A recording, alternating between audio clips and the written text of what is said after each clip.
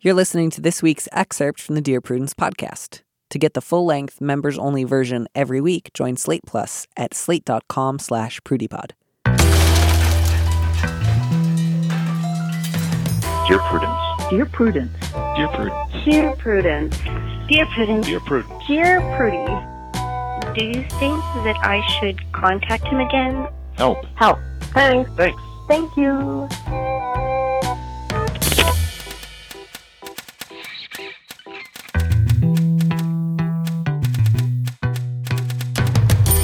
Hello and welcome back to the Dear Prudence podcast once again. And as always, I am your host, Dear Prudence, also known as Daniel Mallory Ortberg. With me in the studio this week is Ayman Ismail, an award-winning podcast host, video editor, photographer, and writer at Slate whose work focuses on identity and religion.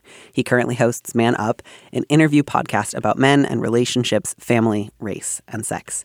Ayman, welcome. Thank you so much. I'm so excited to be here. I'm so excited too, in part because we have just some exciting and energizing letters, and also because, as I mentioned to you just a moment ago, we are recording today on tax day, and I just came from my tax preparer's office and the post office, and I'm so excited to focus on somebody else's problems because my own problems are real and I don't like them. So I'm excited to have you here. I'm excited to have you help us kind of wade through the many problems that can arise when you are a person in the world.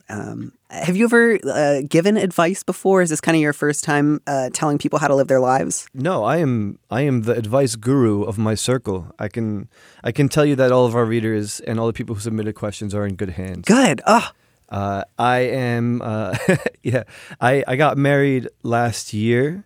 And I am the first of my circle of friends to actually take the plunge and tie the knot. So ever since then, I've been the relationship guru of my community. Yay! Congratulations on getting married. And this is great. I'm just going to let you take the lead on all of this then. Would you be so good as to read our first letter? I would love to. So the subject from this letter is Young Hearts Running Too Free. Dear Prudence, I'm a woman working in a very male-dominated industry, and my job requires me to travel up to 50% of the time every year, usually for a week or two, or 3 each month. I love the work, love my coworkers, and love the travel. But it is making my boyfriend of 2 years very sad that he never gets to see me.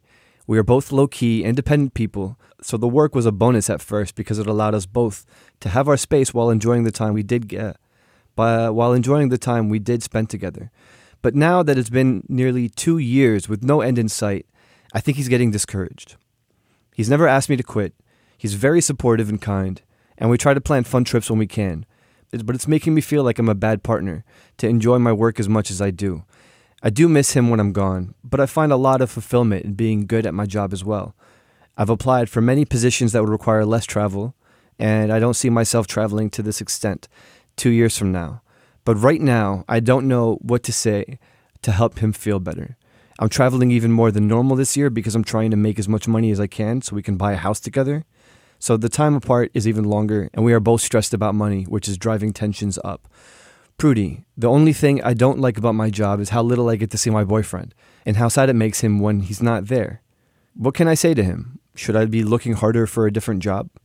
Should I just answer? Please, yeah. So I relate to this on a very personal level. When I first met my wife-to-be, we were just dating at the time. She had just gotten a job in California. And I really liked my job in New York, so we decided to just keep the long distance and live on opposite coasts of the country for a while. We knew that it was going to take up to a year, but we really didn't know what was going to happen after that. So that was scary, right? I didn't really get to spend any time with her at all, really. Flying to Los Angeles from New York is expensive, and I could really only do it about once every 2 months. And when I did do it, it was only for a few days because my job was demanding, and as was hers.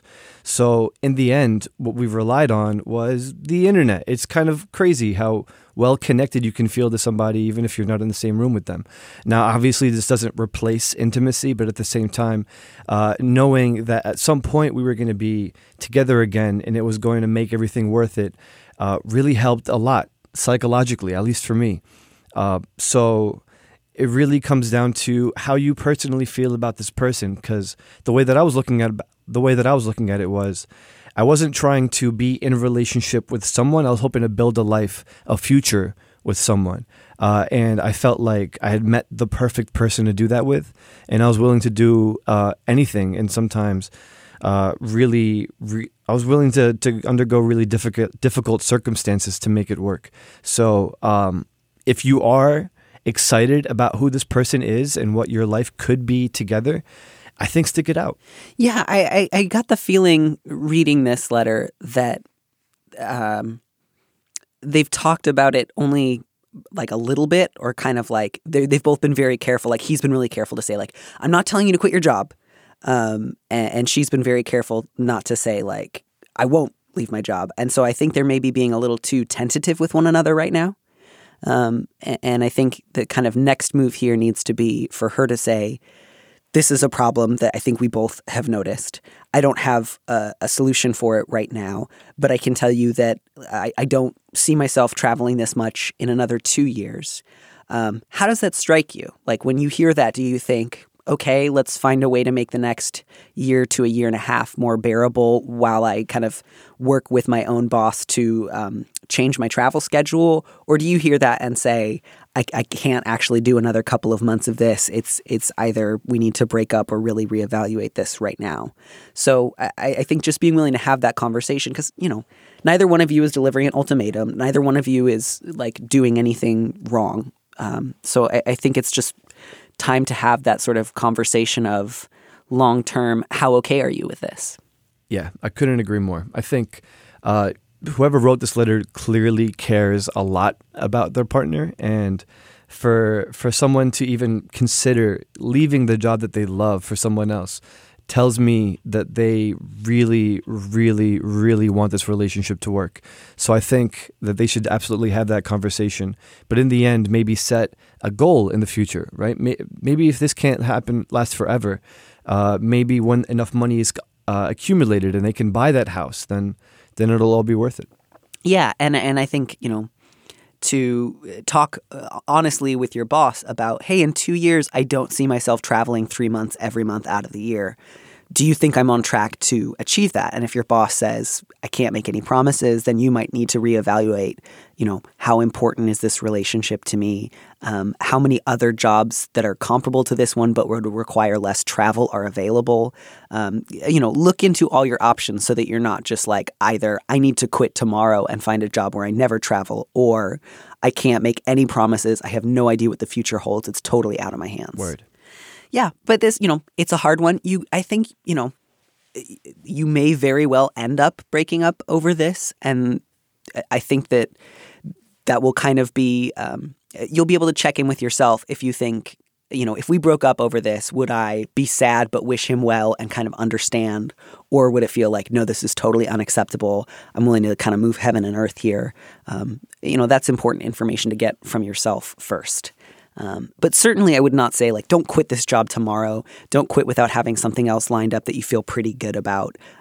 Don't make any sudden movements so much as just start having more regular kind of State of the Union conversations so you can get a sense of, do we just need to, like, have more scheduled check-in time on the phone and get through another year of this? Or is one of us, like, ready to call it a day? Yeah. And if I can say one more thing, this is 2019. Amazon is a thing. Ways that I've wanted to, so I also felt similar in how I've wanted to feel more involved in my girlfriend's life, even though we were living on opposite ends of the country. So I'd randomly send her gifts in the mail overnight just to let her know that I'm around. And it's kind of fun. She'll send me videos of her opening the packages. You know, we'll also like have late night Skypes, and I'll sometimes just call delivery, and she'll just like find somebody knocking on the door and it's boom, Chinese food. Like these kinds of things where you can still interact with each other at a distance. It makes it a lot of fun. And I didn't get a chance to do this, but in my research of looking up ways to interact with people that are far away, they have like these Bluetooth sets of underwear where you can communicate with your loved one that way. There's a lot of like cool Wi-Fi stuff you could do and to mess with somebody's space, you know? So I think there's a lot to explore if you are feeling like if you are feeling too removed from someone, there's lots of ways you can get involved and change that if you use technology the right way. Yes, and not, I totally understand if you're like, I don't want to involve any kind of like Amazon Echo technology into my underwear. I think that would be totally fine. But I love the sentiment behind that, which is find ways that are relatively inexpensive and that involve kind of sending one another little surprises in the mail while you're apart. Again, that's not going to be a long-term solution, but in the short term might help you both feel a little more connected. Yeah, that one's kind of it. This is a tricky one, and I wish them the best, but I don't have a really strong sense of like break up right now or quit your job right now. So it's just going to involve, I think, a lot of talking. Hey, it's Kaylee Cuoco for Priceline. Ready to go to your happy place for a happy price? Well, why didn't you say so? Just download the Priceline app right now and save up to 60% on hotels. So whether it's Cousin Kevin's Kazoo Concert in Kansas City, go Kevin, or Becky's Bachelorette Bash in Bermuda, you never have to miss a trip ever again. So download the Priceline app today. Your savings are waiting. Go to your happy place for a happy price. Go to your happy price, Priceline. When you need mealtime inspiration, it's worth shopping Kroger, where you'll find over 30,000 mouth-watering choices that excite your inner foodie. And no matter what tasty choice you make, you'll enjoy our everyday low prices, plus extra ways to save, like digital coupons worth over $600 each week. You can also save up to $1 off per gallon at the pump with fuel points. More savings and more inspiring flavors make shopping Kroger worth it every time. Kroger, fresh for everyone. Fuel restrictions apply. This next one, the subject is chatty survivalist. And man, oh man, I look forward to talking this one through because I was a little taken aback. So here it is. Dear Prudence, my office, although it's not a hospital, is similar in that we deal with members of the public coming in at all hours of the day and night. When there aren't members of the public around, we work on a lot of group projects and have plenty of time to get to know one another, tell jokes, and build camaraderie. I'm on a senior level and have some responsibility for directing our shifts, but I'm not management, and I'm not in charge of things like hiring, firing, or taking disciplinary actions, although I do have, I think, some leverage with management. Recently, an entry-level coworker, young and possibly a bit naive, mentioned during a slow shift that he has a survivalist side and that he has a stockpile of guns and rations and survivalist gear and that he is prepared in case various states secede and America degenerates into a civil war. He didn't seem angry when he said this, and in general, he's been pleasant to work with. So do I ignore it and assume that that's just his personal business / perfectly legal? Or should I give management a heads up for them to do whatever they wish with the information, if anything? My company has good, well-defined HR policies, and I respect our manager's judgment. That being said, my coworker has had some attendance issues. He may have a legitimate excuse, as I believe his child has a chronic illness that he sometimes suddenly has to go deal with. But I don't know if he's already on shaky ground with management, since I'm not involved with dealing with attendance and performance reviews. I also know that you can't always generalize from your own personal interactions with someone and extend that to everything else that they do. I also feel sort of responsible for keeping the rest of the staff safe as well. What would you do? Oh, this is an interesting one. Mm-hmm. One of the things, this isn't really an answer, but one of the things I think is really interesting about the sort of like survivalist approach to the world is you never hear about somebody who thinks like, man, I believe like, some sort of apocalypse is nigh. So I've started like stockpiling ways to help people. Or I've started like spending a lot of time figuring out how I can be more useful to people around me or like bolster up society. It's always like, I think the end is coming and I'm going to get mine. Yeah. I don't generally think that that's a great approach to life. But yeah, what was your read on this? If this was you, if this was a coworker of yours, what's your take here? So I've kind of had a different relationship with survivalist communities. I'm one of those kids who grew up in a community where there was a little bit of animosity between the young kids and the teenagers and the young adults and the police officers. We didn't necessarily feel like we were on the same team or on the same side for a lot of reasons. So when it came to survival in our community, it wasn't because of an impending civil war that was going to come. It was more so just to give us a sense of empowerment, so we can take back some of that power from the people in our communities that are deputized and have weapons and sometimes use them. So it was just knowing how to, if we needed to, survive in the woods for a week. Gave us a little bit more security than, say, stockpiling a bunch of weapons. So that being said, I am also a little concerned, just in the way that the writer who asked this question described the coworker as being young and naive. So that does give me a little bit of pause. But I wonder if it's that person's responsibility to alert their bosses. I think that might be a little intrusive. I think, if anything, there's not enough information to go off of to take that next step and, possibly put someone's life, put someone's earnings in jeopardy. Yeah, I think I'm with you there. I think there's a lot of different approaches to various survival techniques. And I think, as you say, a lot depends on, are you coming from a context where, historically you're part of a community that hasn't been served by, mainstream social programs? Or are you a white conspiracy theorist kind of looking for reasons to justify your own aggression? And we don't have enough information here to kind of know where this guy is coming from. So I think I'm with you there. I don't think that the letter writer has yet heard anything that would warrant going to HR. If you, letter writer, feel uncomfortable talking about guns at work, that's totally fine and legitimate. And I think if he were to bring it up again, apropos of nothing, you could acknowledge that and say something along the lines of hey, I would prefer not to discuss, possible secession or civil war and stockpiling at work, and that would be fine. And then, if that changed, if he started bringing it up in a more aggressive way, then you might want to bring it up with HR. But as you say, he was not bringing it up in a way that seemed designed to let people know, I have a lot of weapons and you should be kind of afraid of me. So I think this would fall under the category of, you don't have to do anything with this information. You are not risking your coworkers' well-being by not sharing this with HR. Yeah, I agree. I think there's a fine line between someone wanting to just learn more about survivalist tactics and stockpile weapons because they're a collector and are maybe excited about going to the range and et cetera, and someone who feels as though they need to get ready for an impending war against their neighbors. I think maybe that line isn't so fine. But at the same time, I think making that distinction is important. It's important to make that distinction before taking it to HR and bringing it up to somebody's boss. Right. Yeah. Right now, I don't think your coworker has said anything that would make me think, oh man, if he gets in a fight at work, he might try to threaten or harass or intimidate somebody. So I think right now, go ahead and assume if he doesn't bring it up again that you're doing the right thing.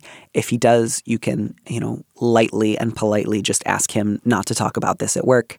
Then if he escalates, you can reevaluate. But as it stands right now, I think it's okay to just kind of chalk that up to, we are different.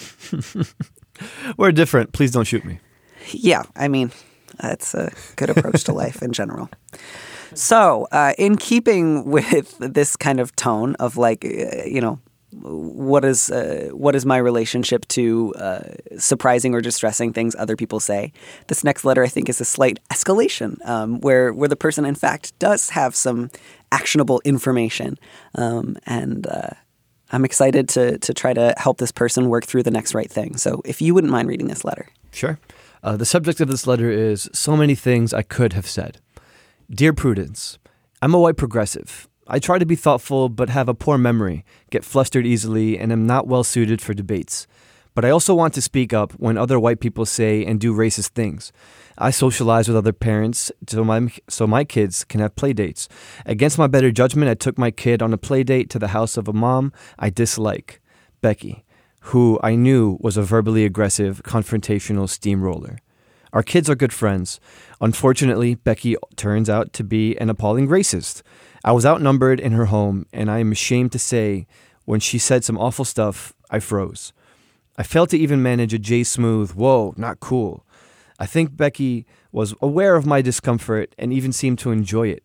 Later, the other adult present demanded to know where I stand on Trump, and when I told the truth, started ranting against me. I think Becky is volatile, but all the other moms in my kids' class are friends with her. But I'm worried about what she might do if she decides I am an enemy of hers. Under any other circumstances, I would carefully and delicately ghost her, but I'm going to be seeing her every school day for years to come. She wants to have another play date, and I am agonizing. I do not want her in my house, and I am disgusted with myself for failing to stand up for my deepest beliefs. But she also worries me. Do I make scheduling excuses? Do I tell her I feel our values are too different to be friends or have play dates and go from there? Do I grid myself and kindly but firmly speak my truth the way the better part of me insists I should, come what may, knowing it will likely start some shit and I am extremely unlikely to change her mind? Do I compromise with a playdate at my house, but wear my Black Lives Matter shirt and plan to have the conversation on my turf? How do I overcome my moral cowardice and physical and emotional anxiety and just do this thing? Or shouldn't I, given that I already feel nervous and uncomfortable about her? And keeping in mind that anything I do or say will probably blow up the kid's friendship, and none of that is the fault of Becky's child or mine. Please give me some wisdom on how to handle this. Wow, I have a lot of things to say about this because this is my domain. At Slate, I produced a show called Who's Afraid of Ayman Ismail, where I interrogated my own beliefs and the beliefs of people who had strong convictions about how they felt about me. So I think it was a way to experiment with what kinds of arguments work with people who already have a preconceived notion of whether or not you're a villain. So what I would do in this circumstance is to call her out immediately and do so hilariously. I've been there where I've only been the only person and everybody around me has been very aggressive and I've felt singled out and bullied. But at the same time, if you kind of laugh and make it a joke and show that their perspective, even though they're trying to antagonize you and get a rise out of you, isn't really working, you don't really give them that power to then abuse you and make you feel abused. So what I would do is I would proudly wear my Black Lives Matter t-shirt the next day, maybe throw some buttons on too. And I wouldn't let that stop our kids from socializing. I think it's a good environment to always be in these spaces where it's okay to disagree but have fun. But at the same time, disagreements when it comes to the humanization of other people is not a disagreement. That's an act of an aggression. And I think those acts of aggression need to be called out and stamped out everywhere. Yeah. I'm glad you mentioned the T-shirt idea because I could hear that kind of what the letter writer was hoping for was if I explain how bad I am at talking in the moment, can I just get away with having a T-shirt have this conversation for me? And my guess is the reason the letter writer wants to wear that shirt in particular is because something that Becky said had to do with Black people and like specifically anti-Black racism. So, to that end, I don't think inviting her over and wearing that shirt is going to be a substitute for having any kind of comment about what she said to you. But I do think it will be helpful for this letter writer to let go of the fear that if I don't say this in a really scathing way, it doesn't count, right? It feels like they're worried, if I don't say it really fluently or if I don't say it really confidently, it doesn't count or it won't matter. And so my advice here would be you don't have to have an incredible comeback. You don't have to put her down in such a way that everyone else on the playground starts to applaud you. All you need to do is say, the other day when you and your friends were saying racist things, I didn't speak up because I felt flustered and stunned. I just want to follow up on that conversation and say that I object to it and it was wrong. And that's it. You just have to be clear. You don't have to win a debate. You just have to be clear that it was racism and that you don't like it. I think if that's your goal, you'll be able to accomplish that. Some of the other stuff about I'm going to have to see her every day at school. I don't know if you're both also teachers or if you're just unbelievably involved parents. But if there's any way you can live your life in such a way that you don't have to be spending tons of time like at your kid's school, I think that would probably be a good thing. If it's totally unavoidable, it's okay for a racist, awful person not to like you. So you don't have to, if she wants to have a fight with you after you've just said that was racist and that's not okay, you can kind of let her know, like, Becky, I'm not going to get into a fight about this with you. And then like just walk away.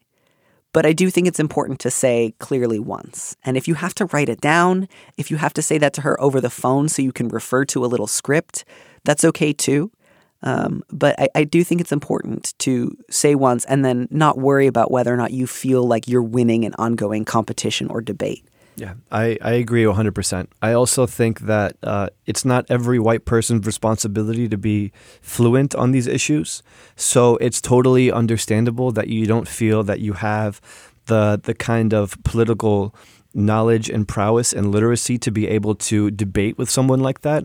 But what I can encourage you to do is to introduce her to someone who can, and not another white progressive who can really speak on behalf of black people, just going off of what you said about the Black Lives Matter t-shirt. I think maybe putting her in a space, maybe the next play date, invite another black family and their black children to come and play as well. So that way they can speak for themselves. I think that can be a lot more effective because it's really difficult to hate someone if you're standing right in front of them. If all that you're going off of is what you've heard about someone, it's very understandable that you become, that you start to create these preconceived ideas and these notions and fill in the blanks for yourself. And that probably can create some racist sentiment. But I think if you are exposed to different kinds of cultures, especially if you're exposed to black culture and black people, I think the chances of you becoming racist against the black people go down. So maybe it comes down to just inviting one of your black friends or black parents to come and have like a big joint play date together. So I have a question there because my thought is that in that situation, I think it would be good to ask first, like just because I wouldn't want the letter writer to invite somebody over and say it's going to be a fun play date and then have them be surprised. So, like, do you think it would make sense to, like, check in first and see, like, is anyone interested in doing this? Because I wouldn't want to, like, tell someone, hey, we're going to have a play date. Surprise, you have to, win over a racist right now. Does that make sense? Yeah. I mean, I think the hope for me is that there wouldn't be an argument at all. It would just be a way to introduce them to someone else whose humanity can't be denied. So... I mean, if you can find someone, because not everyone's going to be willing to have that kind of engagement. Not everybody wants to spend their Sunday morning arguing with a racist who denies their humanity. But those people are out there, and I'm one of those people. I'm more than happy to be that Muslim guy that you invite to the anti-Muslim party. So I don't have kids yet, but maybe one day. So I think if you do want to go about it that way, you can. But I think ultimately, maybe just let them know that there is this other person who's uncomfortable around black people. You want them to know that at the bare minimum, but they shouldn't also be expected to go in and debate. If anything, I'd be very surprised if the other parent chose that moment to turn it into a debate. Yeah. I think I would, in that case, I would just want to err on the side of, I would not want to put anyone in the position of having to kind of put their own identity in life and their own children, like on defense. And so if somebody we're not comfortable with that, don't push for that. And don't underestimate the possibility that Becky could absolutely be capable of seeing somebody else and denying their humanity anyways. But mostly totally I think, agree. Yeah, the goal here is just to say once, even if it's quietly and softly, what you said at your house the other day was racist and it wasn't okay, and to leave it at that. And, you know, you don't have to tell your kid to avoid her kid. You can certainly explain to your kid, like, here's why, you know, I spoke to Becky again.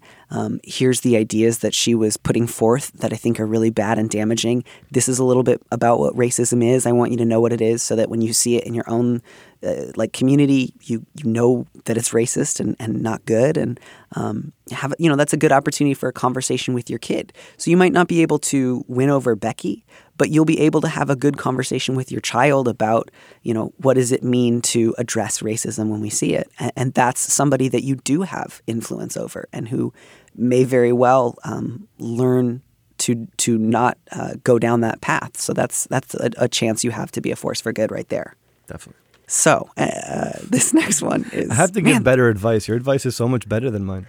Well, I just think, you know, oftentimes it's just easy, like when we're sitting here in a booth, to think like, how would you do this? And it can be hard, especially for somebody who's not used to getting into a lot of fights, like to think, oh, I think I messed up the other day. I think I was too nervous. How do I fix that? How do I change that without saying you have to become like a perfect debater tomorrow? And right. It's, yeah.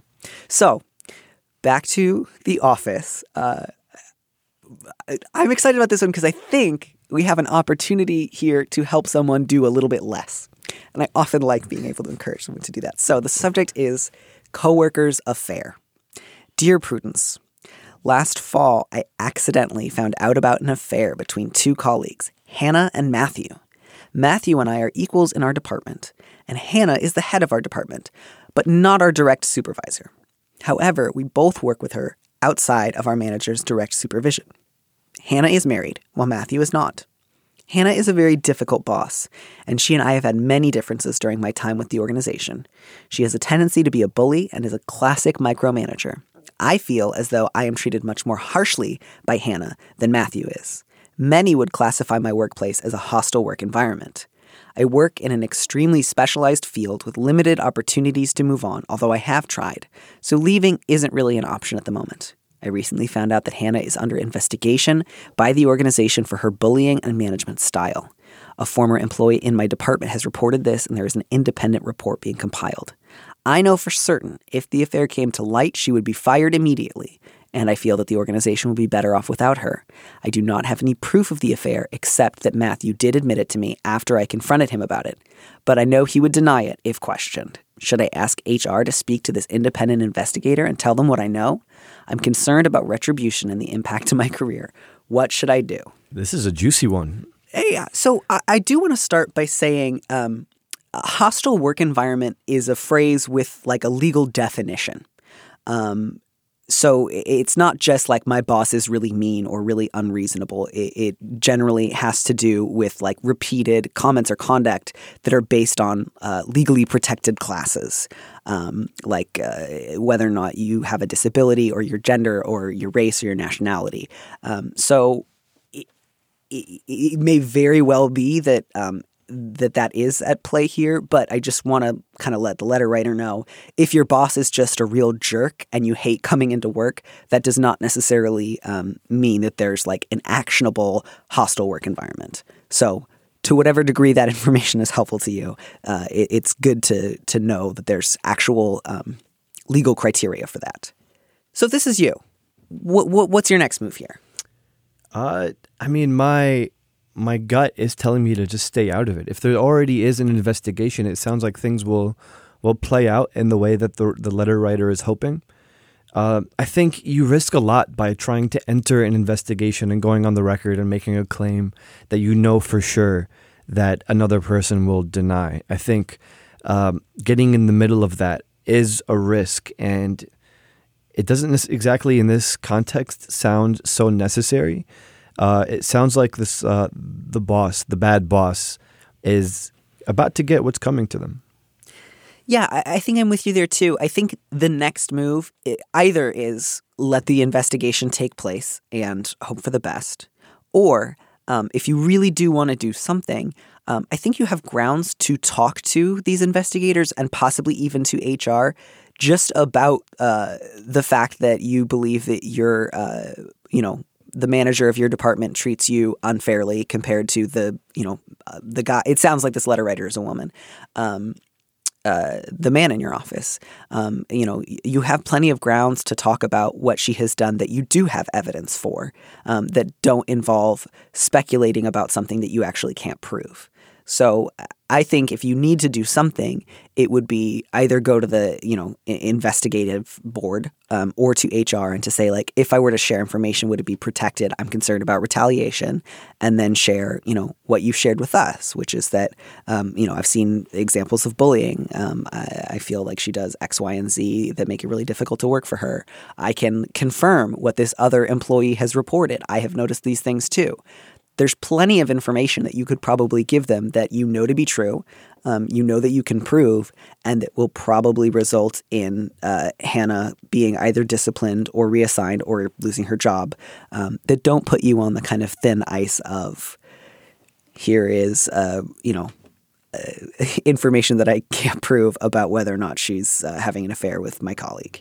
Exactly. It almost sounds like a lot of the other grievances that she brought up are much more worth bringing up than just like that one instance, that relationship that she can't prove. It almost sounds like that extra part isn't worth bringing up at all. Right, because your problem with Hannah really isn't the affair. It's everything else. Exactly. It's not like you're like, oh, she's always like leaving in the middle of the day to go to a motel with him, in which case I think then you might have reason to say this affects our work. The problem is a number of other things, and even the unfair treatment, like the preferential treatment that she gives this guy, you can still point to without saying, and I think it's because they're sleeping together. It's still demonstrably something that you can discuss. So stay on thick ice. Don't step out onto thin ice when you have so much good, solid, thick ice right here.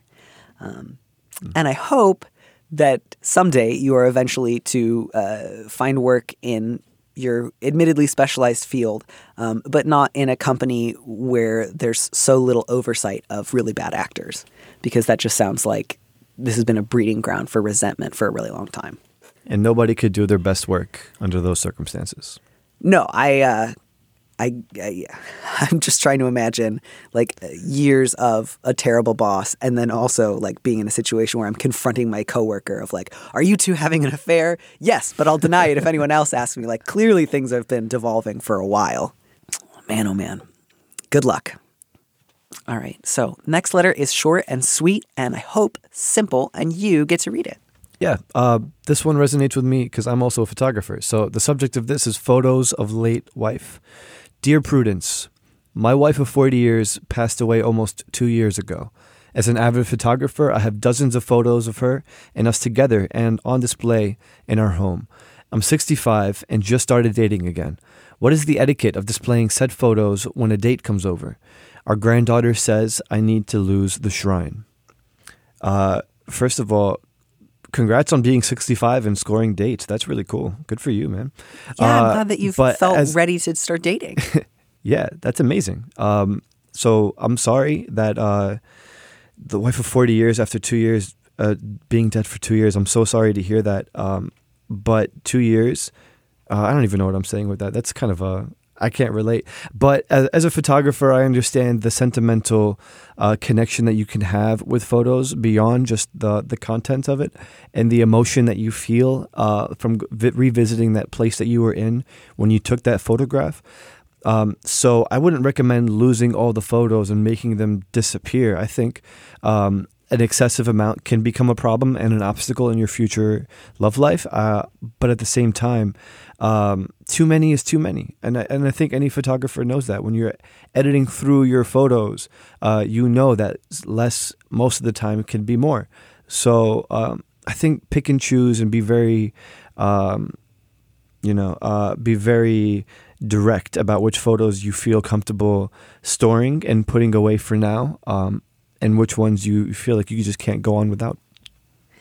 Yeah, and I think too, like my guess is if you are 65 and dating other people within your general like age bracket, most of them understand that you have lived a life until now. I think it would maybe be different if you were dating people who were like much, much younger and had sort of different expectations. But people in their 60s, I think, kind of get like, you've had a life before you and I met.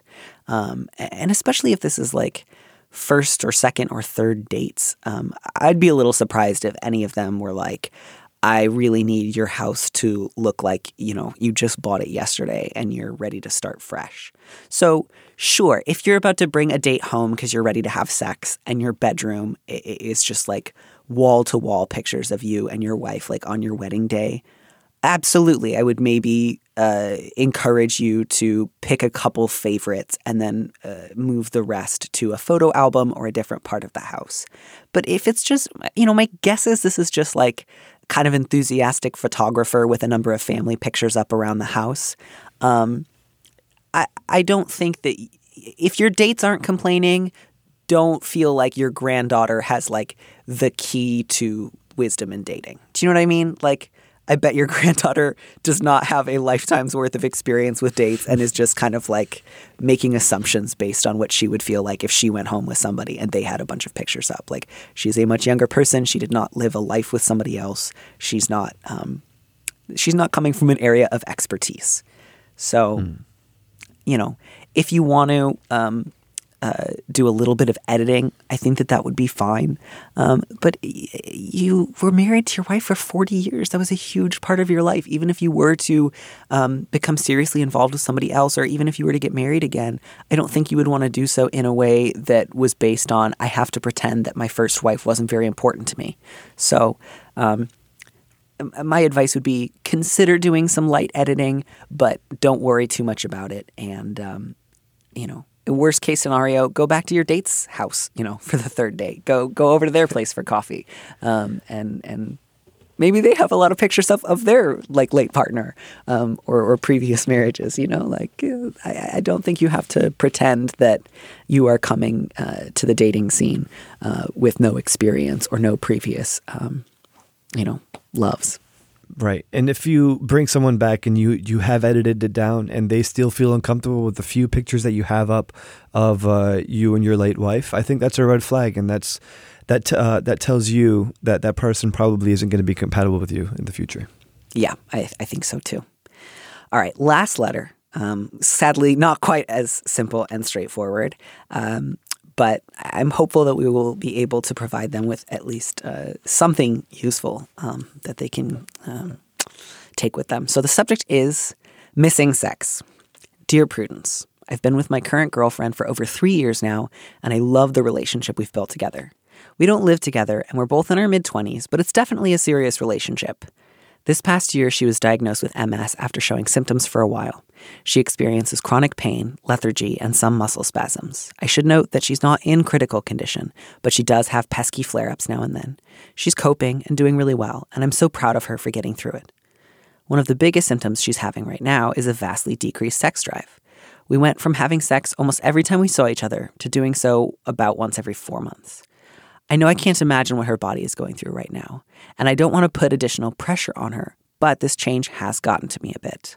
I've tried to talk with her about it a few times, but she always either brushes off the subject, says she suddenly feels too sick to talk right now, or flat out refuses to discuss it any further. She's absolutely not open to the idea of an open relationship either. I really don't know what to do right now. I feel like a terrible person for wanting sex while her drive is so minimal, but it does upset me to be unable to sustain a physical connection with the person I love. You don't just leave your partner when they're sick, but I sometimes really miss having a sexual connection and subsequently feel sad and depressed. What should I do? This is really tough. I think sex could be one of the most important things in a relationship. So having a relationship in which a partner doesn't want to discuss that with you, doesn't want to discuss your sexual health with you could be really hard to parse. But the fact that she's not deciding to not have sex with you, it's just a physical condition. It's the result of her chemistry. I think that means that you might have to put her in a position where she needs to discuss this with you. This isn't just important to you. This is important to the relationship, and she should know that if she does care about this relationship and want to sustain it, that this conversation needs to happen. And I'm not saying go out and just force her to, but really help her understand that she needs to have this conversation with you, because not talking about it is not going to put you in a place where it's sustainable. Yeah, and I just want to address that line about you don't just leave your partner when they're sick. And I don't want to put the entire discourse about that on you, letter writer. But a lot of people do leave their partners when they get sick. And I believe there was actually a study published in about 2009 in the journal Cancer about how, at least in marriages, when wives become sick, they are 7 times as likely to be left by their male partners as when men get sick in a marriage, in a straight marriage, I should say. So I just want to acknowledge it happens a lot, and it happens in a really gendered way. Men often leave their female partners when they get sick. I just think that's worth acknowledging, that's worth talking about. And again, I'm not saying that because you, letter writer, are personally responsible for all of that. But I do think there's a real difference in terms of gendered expectations about what care looks like, about what support looks like, about what anticipating somebody else's needs look like, and whose responsibility that is. So that said, I think there's an opportunity here. In addition to, I want to be able to talk about this, even if the conversation just means we both express that we're sad and we don't know what the future is going to hold. I'm not asking us to have a conversation where you promise that you're going to be ready to have sex again in 6 months or a year or whatever else. But I do want to be available to have that conversation at some point. You have every right to say that. I think there's also maybe an opportunity here for you to ask your girlfriend, am I supporting you as much as you need? Because, you say she's not in critical condition. She has pesky flare-ups. She's coping. She's doing really well. I'm so proud of her. You don't say much about what you have done to really kind of get in the trenches of what this is like for her. And so I'm a little curious, would she characterize her recent diagnosis as, I'm coping, I'm doing really well, everyone's proud of me, I'm, quote, getting through it? Or would she characterize it maybe as, I never know when the next flare-up's going to come. I'm full of anxiety and fear. I often just feel ill, and I actually don't feel like I can ask my partner for all the help that I need because I'm afraid if I actually told him what I needed, he would run screaming for the hills. So again, I don't want to say that that's definitely the dynamic, but I think, when you go back and you say, this conversation hasn't gone well when we've tried to talk about it before. And I'm wondering, my beloved girlfriend, how are you really doing? Am I helping enough? Are there things that you want to ask me to help you with, but you're afraid to? Are there ways in which I have communicated to you that what I expect is that you mostly manage this on your own, do a great job, be proud and inspiring, and mostly not need much from me? Because if so, I want that to change. I want to be really a partner to you in this. And I'm wondering if part of the reason that my requests to talk about sex have been off-putting to you is because there's ways in which I'm not stepping up right now. And then if I, on top of that, ask, when are you going to start wanting to have sex with me again? You feel isolated, misunderstood, cut off. Yeah, that sounds about right to me too. I just worry that when you are in a position where you are, when your partner gets sick, you absolutely do need to make some concessions to help them recover and to help them go through what they're going through. Whatever you think that they're going through, it probably is worse, just because the added pressure of being in a relationship with someone who might feel like they need to change their lifestyle to worry about you. So you absolutely need to be conscious of that. But at the same time, you cannot allow yourself to just forfeit all of the things that you need out of a relationship. Sex is important. Sex is the glue that keeps relationships together. So I think, at least in my experience, so I think that conversation needs to happen one way or another. Whether or not you have that conversation right away, maybe it requires another conversation to lead up to the greater conversation. But also be sensitive to the fact that she's going through a lot. And a lot of how she's acting might be a response to her chemistry and her biology and maybe medicine. So I think really being patient and allowing her space to grow into another space where she can have that conversation with you is just as important as having the conversation itself. So, yeah, I think you need to help her understand how important sex is to you, and I'm certain that will play out well for you. Yeah, absolutely. I'm glad that you pointed that out. I don't want to say the only answer here is for you to feel terrible and say, I'm the worst partner in the world. I don't deserve to have sex. All I need to do is look after you. Like, I want you to be able to incorporate all of these possibilities and all of these realities into this conversation. And so, yeah, you absolutely still get to say, I hope we get to start having sex again soon. I hope we're able to, if not have sex, find ways to experience physical intimacy with one another that feel real, meaningful, grounding, and important, even if it doesn't, lead to sex. And I think I would just end with this one line. I can't imagine what her body is going through right now. And I think the key there is, while it's true that you can't experience what she's experiencing physically, you can ask. You can learn. So you don't need to necessarily imagine it. Although certainly I think it would be helpful to, occasionally run the mental exercise. How would I feel if tomorrow I knew I was going to start experiencing chronic pain, muscle spasms, and an inability to get out of bed? How would that affect my relationship with my body? But I do think come at it from a place of curiosity. Rather than how do we solve this problem. So try to find ways, again, without pushing, but just asking. I would love to know if you want to talk more about what your daily experience is like with this, or if you feel like there's something I have not been genuinely listening to as you try to share what this diagnosis has been like for you. I do want to know more. I do want to know what it's like to be in your body right now, because I love you and I love your body.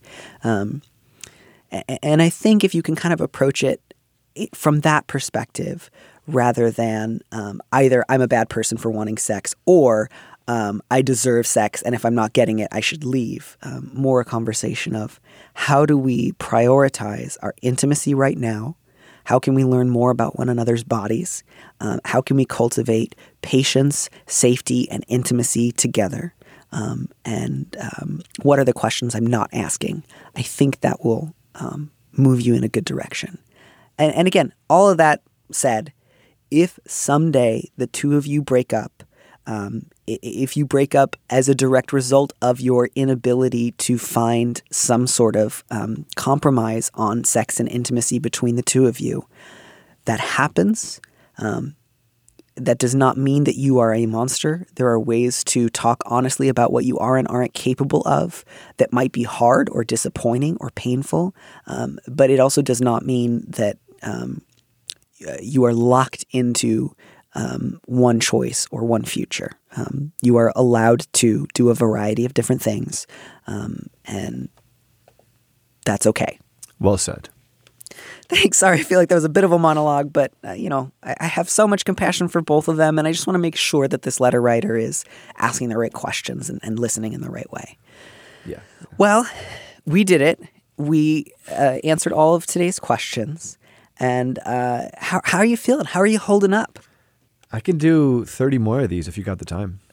Oh my gosh, this would be great. Yeah, we could kind of just like lock down the whole summer's worth of shows. Yeah, let's do it. Man. Well, thank you so much for being on the show. And I hope that our listeners who have especially questions kind of more in the vicinity of like maleness and relationships or family, race, and sex, that they can come check you out. And I hope very much that we get to see you again sometime. Yeah, this was so much fun. Thank you for having me on. Of course. Thank you so much for being here. Have a great rest of the day. You too. Bye-bye. Well, friends, we did it.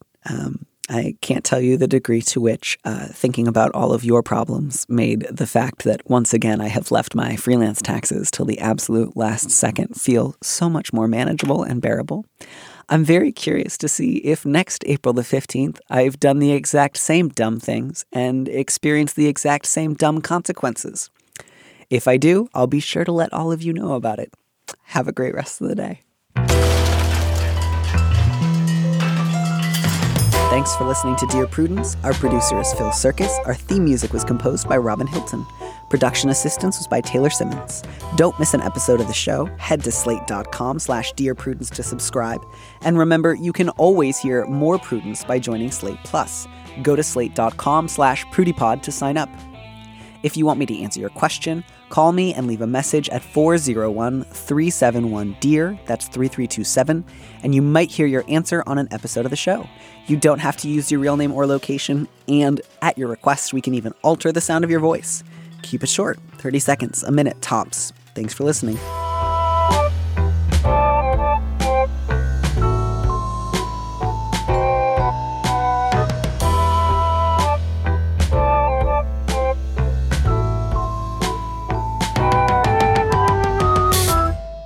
And on today's Plus segment.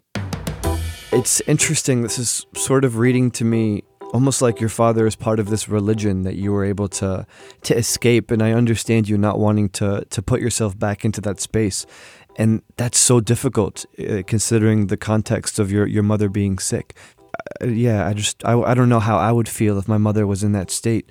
I don't know if that would be the time that I'd want to raise such a lifelong issue with my father. It almost feels like it's inappropriate. To listen to the rest of that conversation, join Slate Plus now at slate.com/PrudyPod.